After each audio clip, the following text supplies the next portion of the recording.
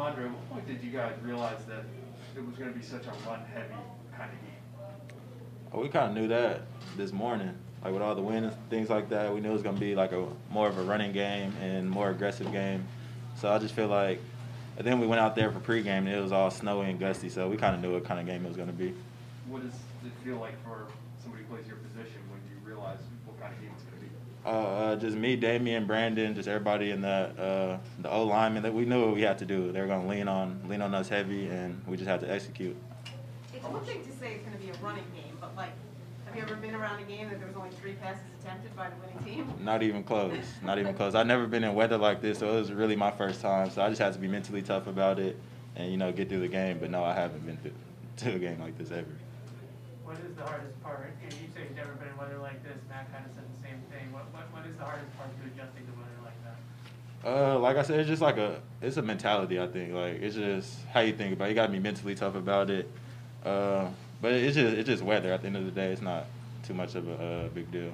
It was very loud in that locker room when you came in here. So what was the atmosphere like being in there? Oh yeah, we put so much work in. So when we get to games like this and we execute and do our job and get the outcome we want to get, we're all excited. So that's all that was.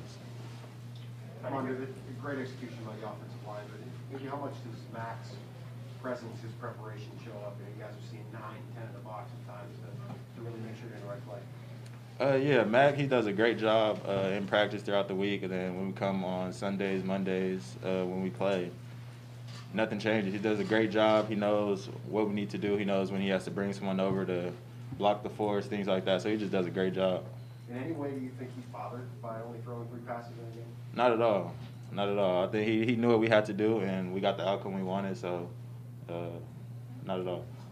What's it like running? We know how it is at the end of a game. You're up a couple of touchdowns and you're just running out the clock. But you were basically doing that, having to win the game, try to keep the game.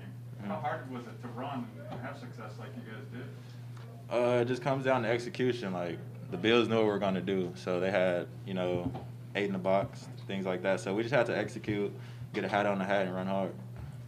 When you succeed in those situations, how much of an emotional lift does that give the team?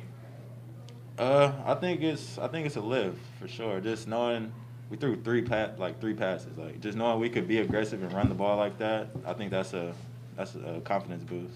It felt like, 2 more questions. obviously, points were going to be at premium given the weather. How much of a spark does Damian give you there in the first quarter, and it starts to feel like you're already playing the game on your terms?